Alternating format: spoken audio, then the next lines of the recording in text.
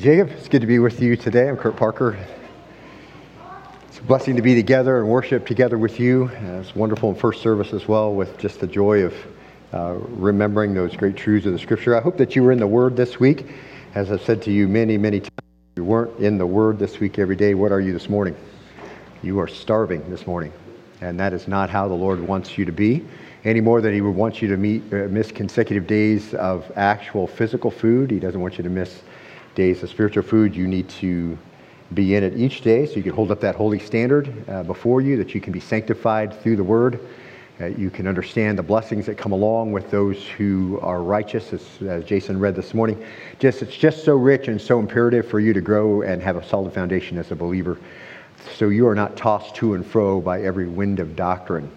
You're supposed to grow up, and I'm supposed to grow up into the image and maturity of Christ. So that's my encouragement to you.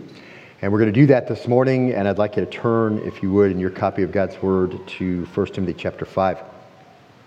It's a joy to be back in this new study, and the first two verses kind of on their own, a topic on their own, how to reprove and what to do in reproof, because obviously Timothy has been given a lot of instruction from the Apostle Paul to apply to this Ephesus church, and so much going on here, and so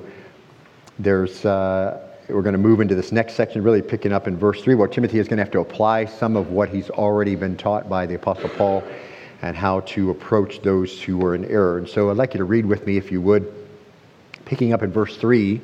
We're going to read all the way through verse 16. Verse 3 says this: "Honor widows who are widows indeed. But if any widow has children or grandchildren, they must first learn to practice piety in regard to their own family and to make some return to their parents. For this is acceptable in the sight of God." Verse 5, "Now she who is a widow indeed and who has been left alone has fixed her hope on God and continues in entreaties and prayers night and day." Verse 6, "But she who gives herself to wanton pleasure is dead even while she lives." Verse 7, "Prescribe these things as well. But if anyone does not provide for his own, especially for those of his own household, he has denied the faith and is worse than an unbeliever." Verse 9, "A widow is to be put on the list only if she is not less than 60 years old, having been the wife of one man." Verse 10, "Having a reputation for good works. If she has brought up children, if she has shown hospitality to strangers, if she has washed, assisted those in distress, and if she has devoted herself to every good work." Verse 11, "But refuse to put younger widows on the list, for when they feel sensual desire in disregard of Christ, they thus incurring condemnation because they've set aside their previous pledge." Verse 13, "At the same time they also learn to be idle as they go around from house to house, not merely idle, but also gossips and busybodies, talking about things not proper to mention." Verse 14, "Therefore, I want younger widows to get married, bear children, keep house, and give the enemy no occasion for reproach. For," verse 15, "some have already turned aside to follow Satan." Verse 16, "If any woman who is a believer has dependent widows, she must assist them, and the church must not be burdened, so that it may assist those who are widows indeed." Let's stop right there. As we finished reading that, it would be easy to think, why is this included in the letter? But even more pertinent, perhaps, what possible takeaway can be made for my life today? I think that's a fair analysis probably of maybe what you're feeling as you read that. We know what it says. We know obviously what it means by what it says. It's pretty straightforward. It's not hidden, but how does that apply to me, perhaps, is the question. But it seems insignificant, I think, and maybe not worth our time, but the opposite is actually true. And there are so many things here that are going to help us. It's going to take us a while to get through it. And so to start with, as an introduction, kind of set the stage for our own thoughts as we think about this passage. I think the biblical case can easily be made with very little effort that in God's economy, women are to be carefully cared for with no exceptions. And God's commands concerning His care and His esteem and the required care He expects from men is not hidden. And His commands and His high esteem really derailed the general view of the culture in ancient times, and it still does that today. Even though today, according to our White House, some would say that the modern culture empowers women But the approval of incomprehensible gender fluid identity as whatever gender you want to be really shows the true nature of modern culture's affirmation. And feminism and empowering women to take the life of their own children in their womb is certainly what I would not categorize as care and esteem that this culture puts forward. God's approval and high esteem are easily seen in both the Old and New Testament. Just kind of a cross-section so you get the idea of what the Lord thinks about all of this. Proverbs chapter 31, verse 10. An excellent wife who can find, for her worth is far above jewels. This is where we get to see the woman that God thinks is great. If you've never read this passage, starting here in verse 10 all the way down through verse 31, it would be good to read that. God thinks very highly of godly women, very highly, and esteems them greatly. Proverbs 31:30 says, charm is deceitful and beauty is vain, but a woman who fears the Lord, she shall be praised. She's going to be praised. Give her the product of her hands. Why? Because it's marvelous. And let her works praise her in the gates. What she's done is obvious. She's praised. See the same thing in 1 Peter chapter 3, verse 4. The hidden person of the heart with imperishable quality of a gentle and quiet spirit, which is, this is so great, precious in the sight of God. What's precious in the sight of God? A woman who has a heart that has the quality of a gentle, quiet spirit, precious in the sight of the Lord. In God's design, women are objects of special care. It's always been, they've always had God's attention. They have His provision. And women are to be the recipient of provision and preservation and protection. And normally that would come from their fathers and later their husbands or their brothers. God tells us in Scripture that woman is a weaker vessel, and so He commands husbands, you husbands, in the same way. He says, live with your wives in an understanding way as with someone weaker, since she's a woman, and show her honor as a fellow heir of the grace of life, so that your prayers will not be hindered. The husband then is required to understand her, not what you think she's about, not trying to form her and force her into your own image, but to understand how she is and to love her that way, to study her and make sure that you're ministering to her in that way, and show her honor and as a fellow heir of the grace of life. And not doing that means you can pray all you want, but they don't get any higher than the ceiling. The prayers are hindered because God's commands are very clear. Men are to be the protector. They're to be someone who honors and provides. And the husband's job here is extremely important. And the Lord doesn't leave it up to the husband to decide how to love. This is how I'm going to love my wife. She just has to get used to it. It's not subjective. He has care that He's very, very clear about. In Ephesians chapter 5, verse 25, which is a passage that we go through in our premarital counseling time, really gives the very high standard of love. Husbands, love your wives just as Christ also loved the church and gave Himself up for her. There it is. That's the level of love. That's the level of care. That's the level of service. So that He might sanctify her, having cleansed her by the washing of water of the Word, that He might present to Himself the church in all her glory, having no spot or wrinkle or any such thing, but that she would be holy and blameless. So husbands ought also to love their own wives as their own bodies. He who loves his own wife loves himself. Wives are to be loved by their husbands in the self-sacrificing way that Christ loved the church. That's what the love looks like. Love gives. It gives at the ultimate level. She's to be washed by the words of her husband. He switched back to Christ in the church, but it's the illustration, isn't it? You're supposed to wash your wife with your words. That's part of dwelling with her in an understanding way. You have to know how to communicate with her in such a way that you wash her. And she's to be built up so she can do the ministry that God has for her. You're going to put her in a position where she can have ministry both in your family and later outside as she becomes an older woman and can teach the younger women to love their husbands and love their children and take care of the home.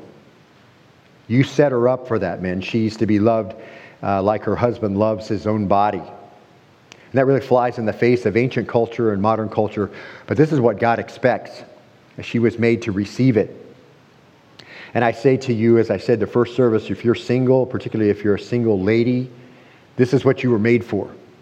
If the guy that you're dating now, as you evaluate him and who his friends are and how he talks and how he acts and what he says to you, if it doesn't start to match up like this, dump him. You were made for this. This is what honors the Lord. And so if he's not conforming to that, if he's not that kind of person, don't think you're going to change him. This is as good as it's going to get. If you're in the courtship and it's not this, it's not going to get any better. So let him go. Because you were made for this, and this is what the marriage is supposed to look like, and this is the picture that God has, and that's the kind of love that God gives to women, and that's the type of esteem that he has. And you're supposed to model that. And now pertinent to our passage, as we think about what we just talked about and knowing now what we know, you may be sure then that widows, that's women without a husband, women who have lost their husband, and therefore all of the things we just looked at and all the care and provision and sacrifice and understanding and all that, they're a very special concern to the heart of God. He takes great interest in protective care relative to a woman who has lost her husband. In the Old Testament, widows are accorded an extraordinary amount of care and honor, and that came right out of the fifth commandment, God's top 10, number 5. God could have had a top 100, but he boiled it right down to 10 of them, and one of them made it. And that's honor your father and mother in Exodus 20, verse 12. Honor was understood to include providing everything, including financial support, as Jesus made so clear when he scolded the Pharisees and teachers of the law in Mark chapter 7, verse 10. He says this, "For Moses said, honor your father and your mother, and he who speaks evil of his father or mother is to be put to death." That's what Moses said. "But you say, if a man says to his father or his mother, whatever I have that would help you is korban," that's the Greek word for given to God, set aside to be given to God, "you no longer permit him to do anything for his father or his mother." So they set aside God's priorities to honor and take care of those who are their father and mother, particularly here, wife, who now has no husband, and his commandments, God's commandments to honor them in order to hold to the traditions of men. And Jesus just said, obviously, God's not pleased with that. Don't think that you're making him happy because you say, I'm taking the money I would have used to help you, and I'm going to give it to God, and I can't take it away from God now and give it back to you. Shortly after giving the 10 Commandments, God tells Moses in Exodus 22, verse 21, "You shall not wrong a stranger or oppress him, for you were strangers in the land of Egypt. You shall not afflict any widow or orphan. If you afflict them at all, or if he cries out to me, I will surely hear his cry, and my anger will be kindled, and I'll kill you with a sword, and your wives will become widows, and your children become fatherless." That's pretty stark, isn't it? It tells you a little bit about what God thinks about those who were without protection and those who were powerless. And Jewish culture understood these things, but they really set them aside, as we just saw in Mark, at their own whim. And modern culture thinks they understand affirming women, as we said, but the marks of affirmation and the marks of empowerment from this culture are so horrifying and so absurd, and they're anything but pro-women. Opposite of the heart of God, which has always been the same.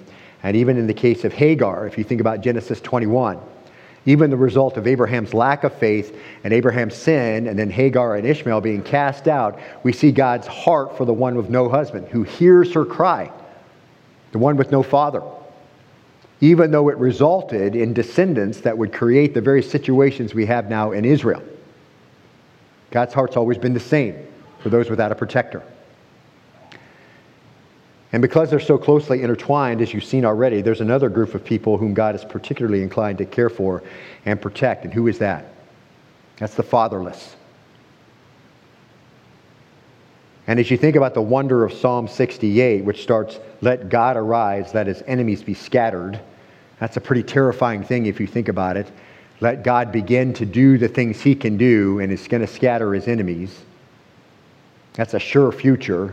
And then you get to verse 5, "A father to the fatherless and a judge for the widows is God in his holy habitation." God makes a home for the lonely. He leads out prisoners into prosperity. Only the rebellious dwell in a parched land. So Scripture reveals to us that God is particularly concerned to protect those who've lost their protection, their preservation. He provides preservation for them and provides for their provision. And children, as you well know, are to be under the care and leadership and protection of their parents. And when a child loses that, that child becomes the object of special compassion and special attention from God. And I think we can easily make that case over and over and over and over and over. And in the old economy, they knew this very well. Just a couple of ones with no slides. Just listen. As the Lord gives to Moses the law in Deuteronomy chapter 8 or 10 verse 18, we see God, we see, executes justice for the orphan, for the widow, and shows his love for the alien by giving him food and clothing. They have his attention.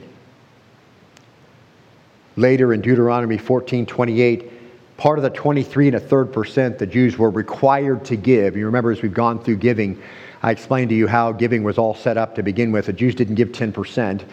They gave 23 1/3% actually, so there's no prerequisite for required 10% giving, and we looked at all that. But guess where some of it went? Verse 28, at the end of every third year you shall bring out all the tenth of your produce in that year. Every 3 years, take a tenth of everything that you have grown, and you shall deposit it in your town. The Levite, because he has no portion or inheritance among you, and the alien, and the orphan, and the widow who are in your town. Who are important to the Lord? The alien, the orphan, the widow.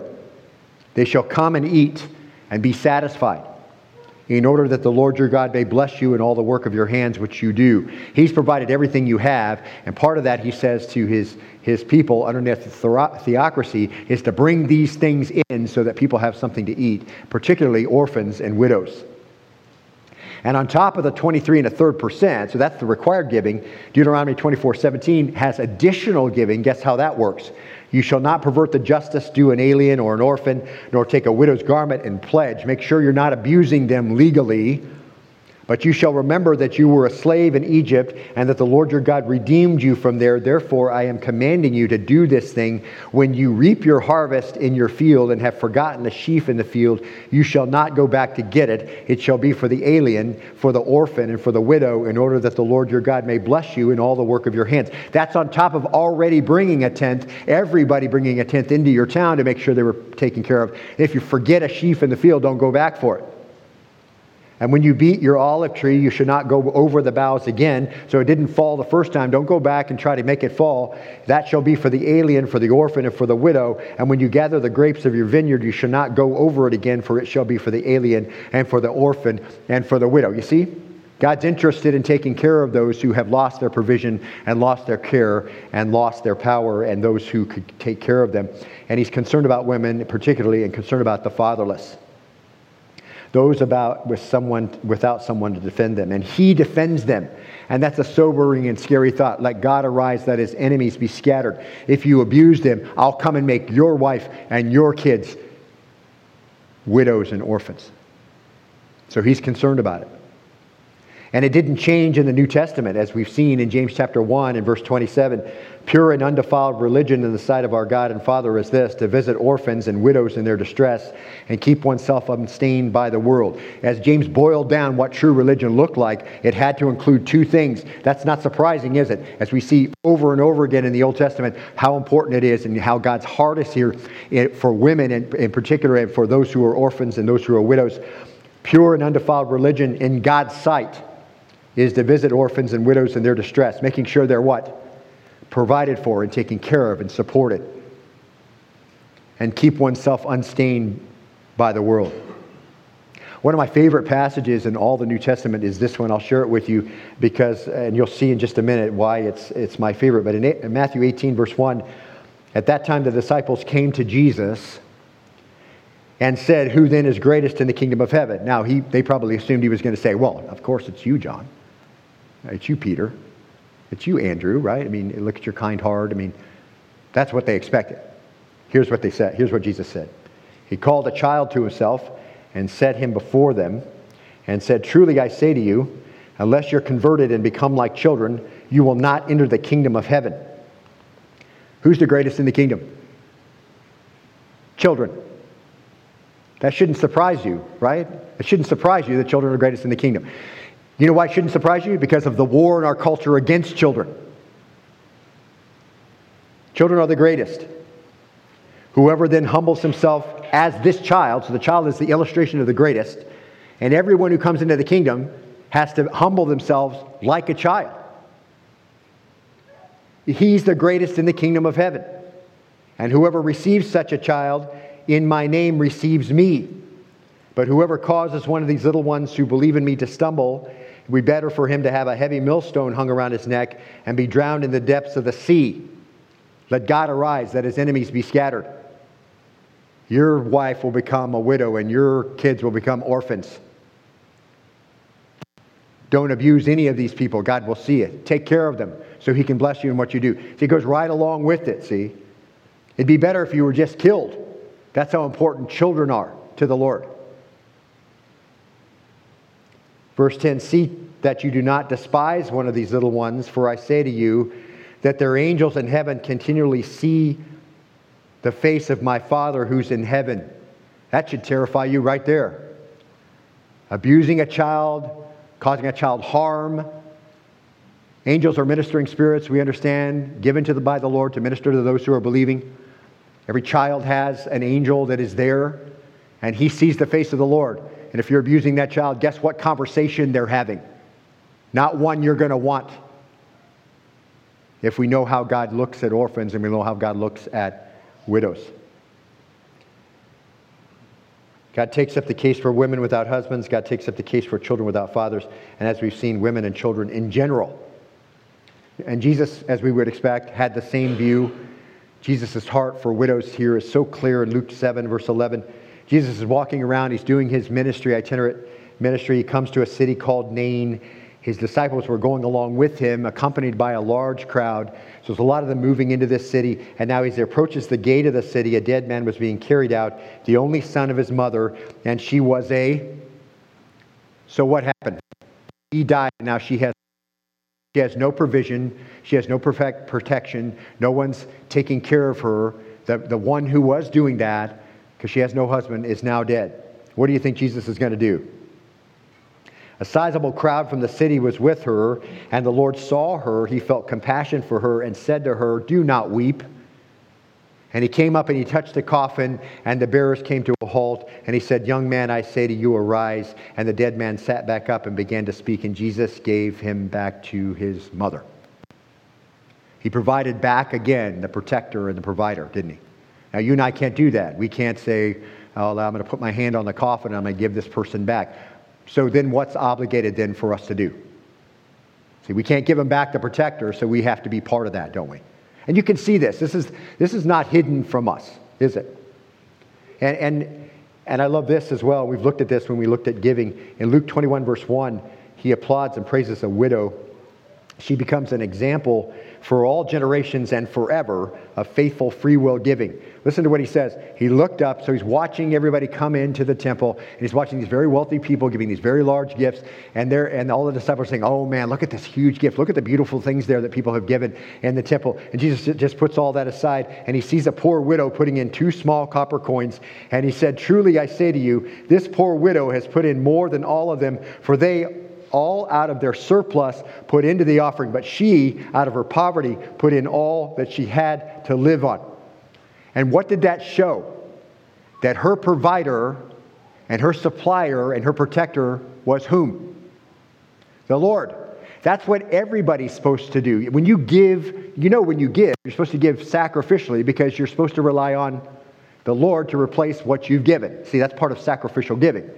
Here, it was everything. And did the Lord reprove her and say, it was only 2, you only had 2 copper coins to begin with. That probably wasn't that wise financially. That was a bad financial move. He didn't say that at all. In fact, opposite. He praised her and said, this is the example of faithful sacrificial giving. And this is a widow who all of her hope and all of her protection and all of her provision is coming from the Lord. And he could see that in her faith.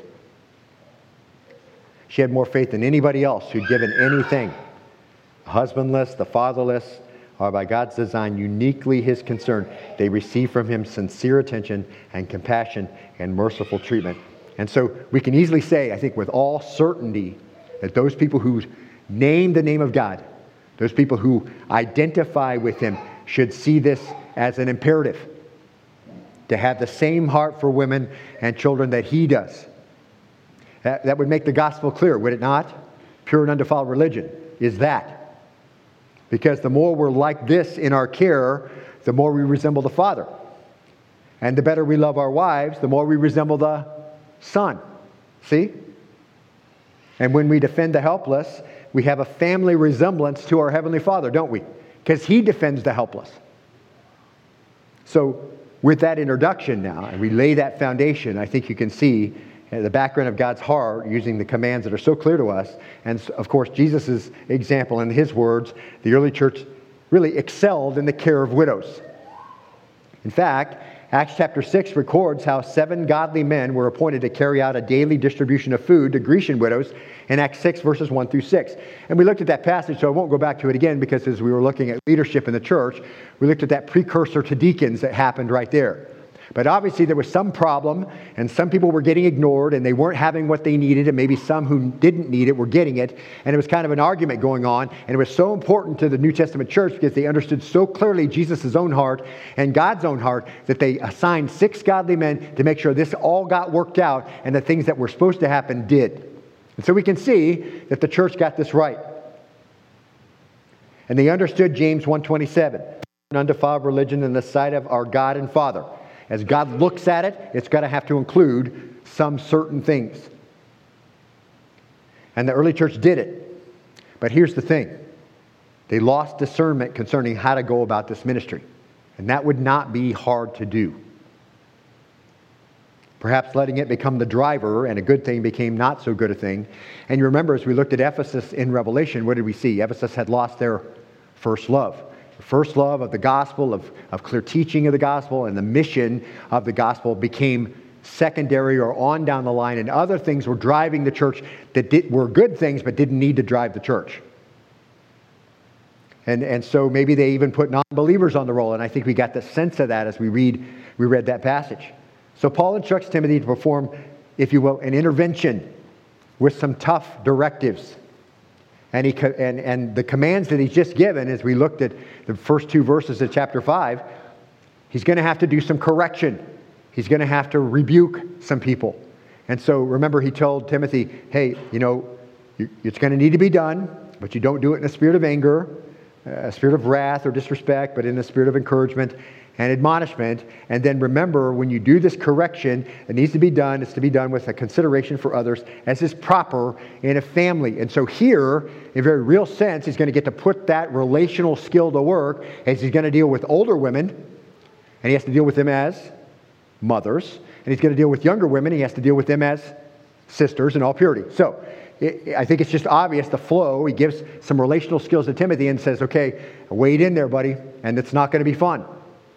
So, you're going to have to correct the church. He's going to have to correct those perhaps administering this ministry, the ones who are handing out whatever has to be handed out. And he's going to have to correct some widows, and he's going to have to correct some younger ones. And so let's look at verse 3, and we'll get into it. Now that we have, I think, the sense of the passage and God's heart about it, then we can come back and see what he has to say to the church. And the first one is verse 3. Look there, it says, honor widows who are widows indeed.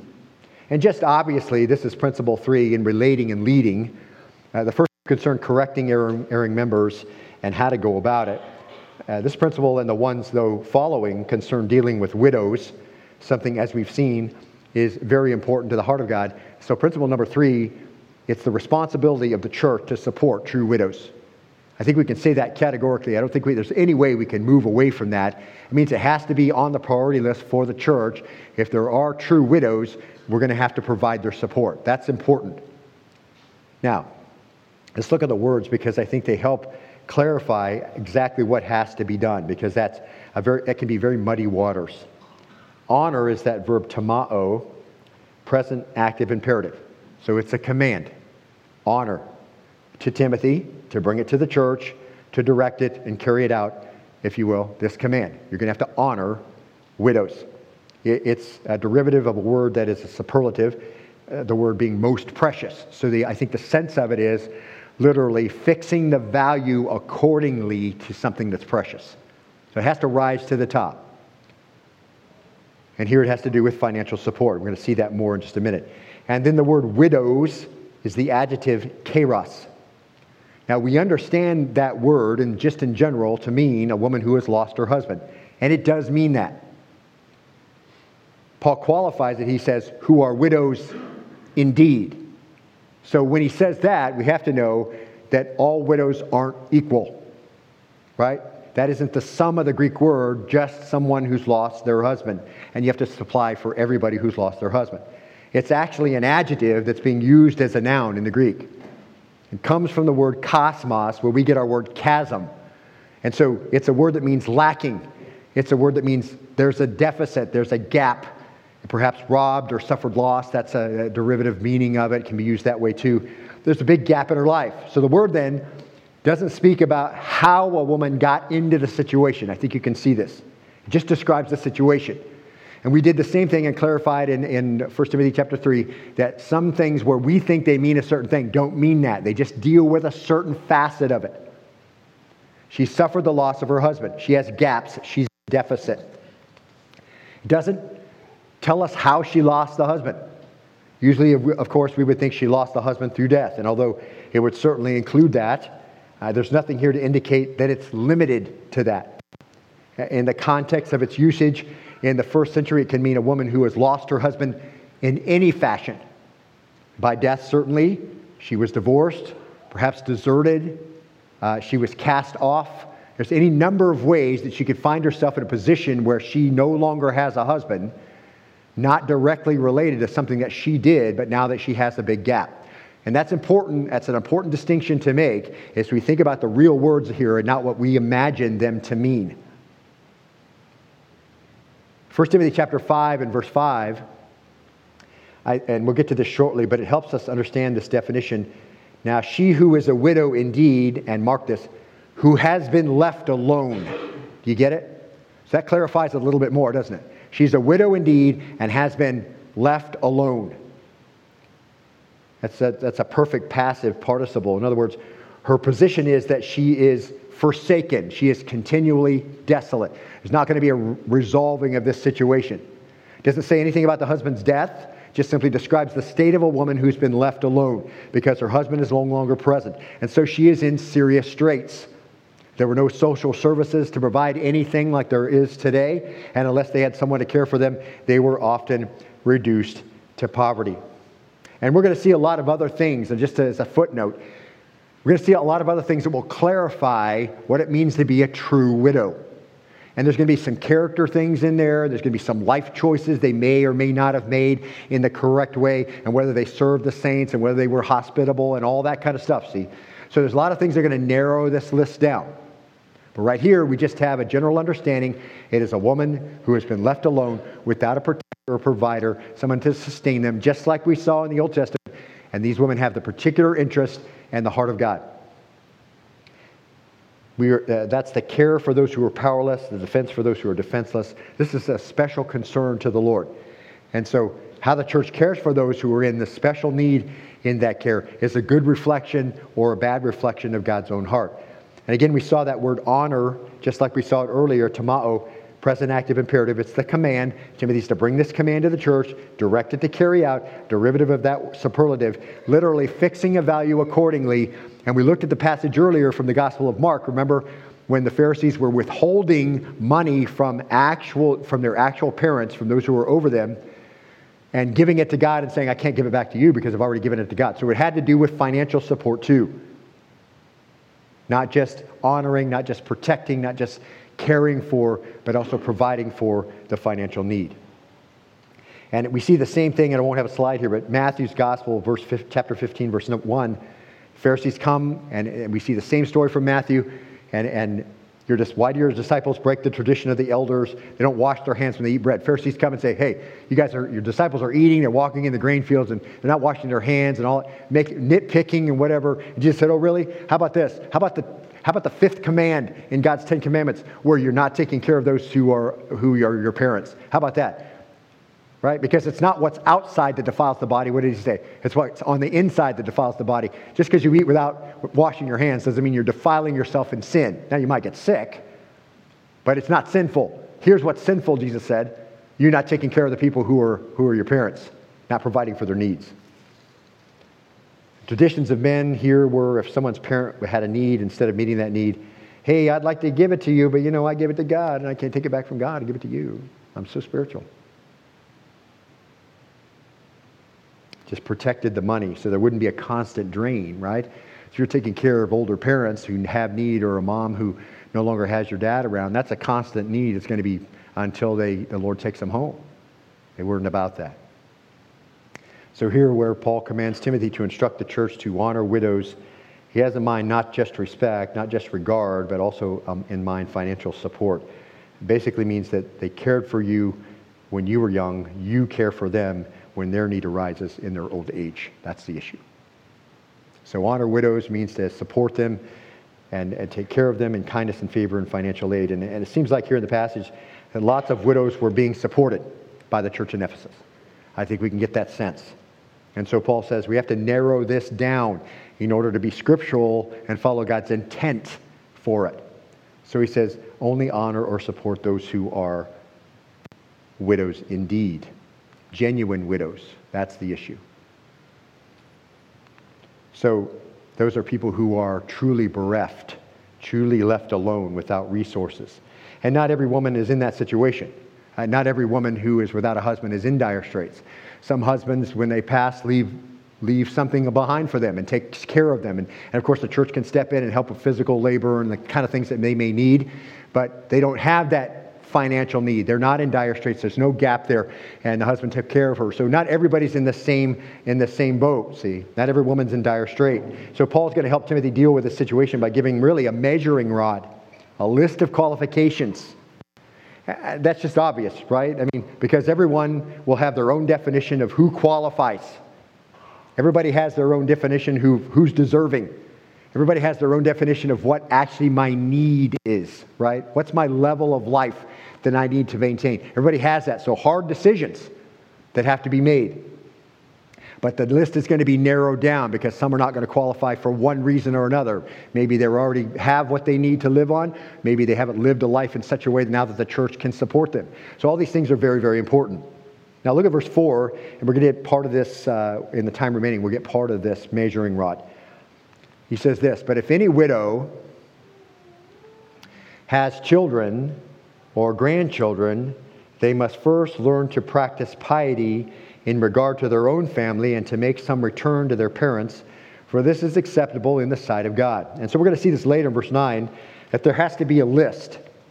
Not everyone getting in line just to get what they think they need if they evaluate themselves as a widow indeed. Maybe that was going on beforehand. Maybe that's why Paul had to write and correct it. Maybe that's what was going on in the church. So we have some guidance here. He says this, but if any widow, and just the term for no husband to provide for her. That's not saying how they don't have a husband, as we saw. That's just not the issue here. And we're going to work our way through the guidance. We'll see, and it'll narrow the qualifications and give us some character requirements and some questions about life decisions and the one-woman man and all those kinds of things that we'll define as we get through. But if any widow, it says, has children or grandchildren. This is the first way that we exclude some. That's direct descendants in line down from them. It's not the nephew over here that's really wealthy. They can take care of them, or the aunt, or whether the sister, whatever. We're going to see later if there is a sister or whatever, there's some responsibility there. Here we're just talking about directly down, children, grandchildren.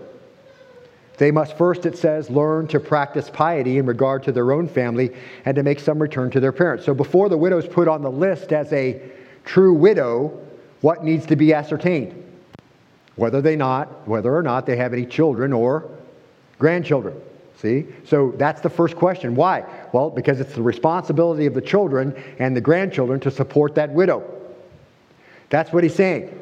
He's saying, let them, that is the children and the grandchildren, learn first to show their godliness in the family. See? And that's that word oikos. That's actually a physical family. You say you're godly, let's see it in your family. That's the question. As he says, they must first learn. And that word learn, manthano, present active imperative. So again, in a command form, whoever this is, whoever the descendants of this widow are, their first command they have to learn, because that's proton, first in order of importance, before you learn anything else, the first thing you need to learn is that you're going to have to learn how to take care of those who are your parents. It's a command. And we looked at the first two verses of chapter 5, right? We saw Timothy instructed on relating to those he must rebuke and teach. So very likely then, in the church, there were widows who were receiving aid from the church that had what? Children and grandchildren. And what will Timothy have to do? He'll have to end the support So that's going to be difficult, isn't it? And sticky, because you've got a lady who's older than him who's been on the dole at the church, but she has family who are not doing anything, and he's going to have to rebuke the children and the grandchildren because they're not what? Taking care of those that are their parents and their grandparents. First in order of importance, children and grandchildren are to be instructed and learn first and foremost, before anything else, to make some return, he says, to their parents. If you're really godly, this is what you'll do first. That's the issue. And this is much like what the Pharisees were doing, right? I mean, they came across as godly, didn't they? They would come across as holy to people. They looked good. But what was really going on is they were saying, hey, what I'd really take to support my parents, I'm going to give to God, and that's more important. And God says, you disregard the fifth command of the Ten Commandments in making this rule, which isn't my rule. They looked godly, they set aside their money, but they weren't godly according to Jesus. Why? They weren't honoring their parents. And that was likely what was going on in Ephesus with some, which is why Paul says it this way. They must first learn to practice piety in regard to their own family. Now, here's the thing. You might come across godly at church, but if you're not taking care of this need in your family, you don't understand what true acts of godliness really are. Because when you come to church, you are really what you want us to think you are. Right? And when you come to church, it can be easy to appear godly to church people who don't know anything about your home life. They just see you here, and you put on whatever air it is, and whatever mask, whatever clothing, whatever it is, whatever demeanor, and people don't know anything about you really, and so they think that you're godly. You come across how you want people to think about you. They probably will think about you that way. But in the family, you are what you are. There's no mask in the family. Everyone knows what you are. If you're the real deal, they know it. If you live a double life, they know it. So Paul says, regardless of how you may appear at church, real godliness is determined by your care for each other. And in this case, how you honor your parents and or grandparents, and particularly a woman who doesn't have a husband. That's real godliness. That's where it really comes down to true religion. Not what you look like outside, what you do at home. And just as a footnote, if you remember chapter 3, for example, we looked at this just a minute ago. An elder had to rule his own house well and have his children in submission with all seriousness. And a deacon, if you remember in verse 12, had to have his own children and his house under control, because your children will know if you're godly and they're going to act accordingly. Do you understand that? See, you are who you are at home. You want your children to reject the gospel, just have a double life at home, and they'll pretty much throw the whole thing out. The home's the proving ground of godliness. He says if there's a widow who has children or grandchildren, let them practice their godliness, protos, first of all, in their family. It's the same with a deacon. It's the same with an elder. You don't have the right to stand up here and lead the church if your children are not godly, if they won't walk with you. Why? They won't walk with the Lord. Why? Because you weren't able to communicate the gospel clearly because your life contradicted it, most likely. So your children threw the whole thing out and they won't follow, and you prove that you're not worthy to lead the church. You can't do it. It's the same for the deacon. You can't sit at a deacon's meeting and your children are off the hook, right? And they're just doing whatever they want and they deny the Lord. And in Titus, when they're older, they deny the Lord and they act in such a way that looks like they've never received the gospel, then you're disqualified. Because the family's the proving ground. And here it's the same way. The children and grandchildren have responsibility to care for that widow, that woman, those parents. And you claim to be godly, you claim to be reverent. Don't tell me how many Bible studies you go to. Don't tell me how much theology you know. Tell me what you do to demonstrate it and how well you take care of your family. And we're going to see this in 1 Timothy 5:8, but he says that if you don't do this, not only are you not godly, verse 8 says, but anyone who does not provide for his own, especially for those of his own household, has denied the faith and is worse than an unbeliever. Catch this, beloved. Worse than an unbeliever.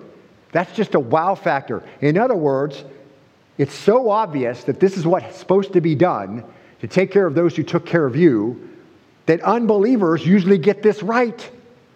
But the church wasn't getting it right. And that's principle number 4 for widow care. So here it is. And we just summed it up. Bold it down right here. all the background and why this is the case.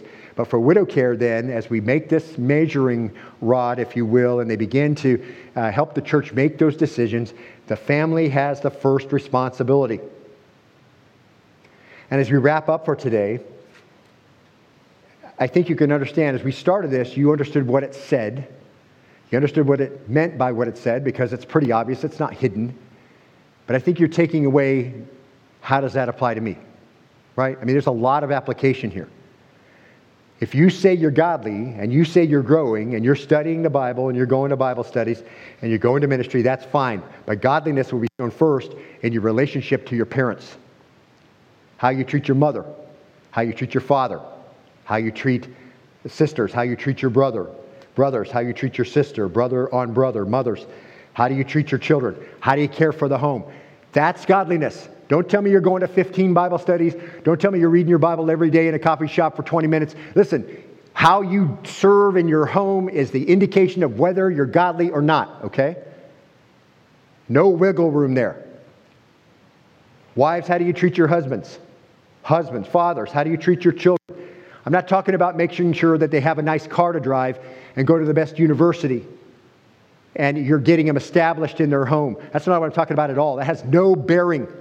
I'm talking about you being a provider so they have all the nice clothes and the cool gadgets. What I'm talking about is, did you discipline and instruct them and bring them up in godliness and model that day after day? That's godliness, okay? Don't tell me how many committees you sat on. Don't tell me how important in the church you are. You're showing me whether or not you have the right to even work in the church, but whether or not your children are godly. And you love them by bringing them into subjection, and you do the hard things, and you're the strict dad, and you're not the friend. You're the parent. And you love them enough to correct them and not let them go off on a tangent that will lead to their destruction, see? And your disqualification as a leader. How do you love your children, fathers? Husbands, how do you treat your wives? That's godliness. Don't tell me you're godly. Don't be on a committee. Don't be on a leadership place if you don't love your wife like Christ loved the church.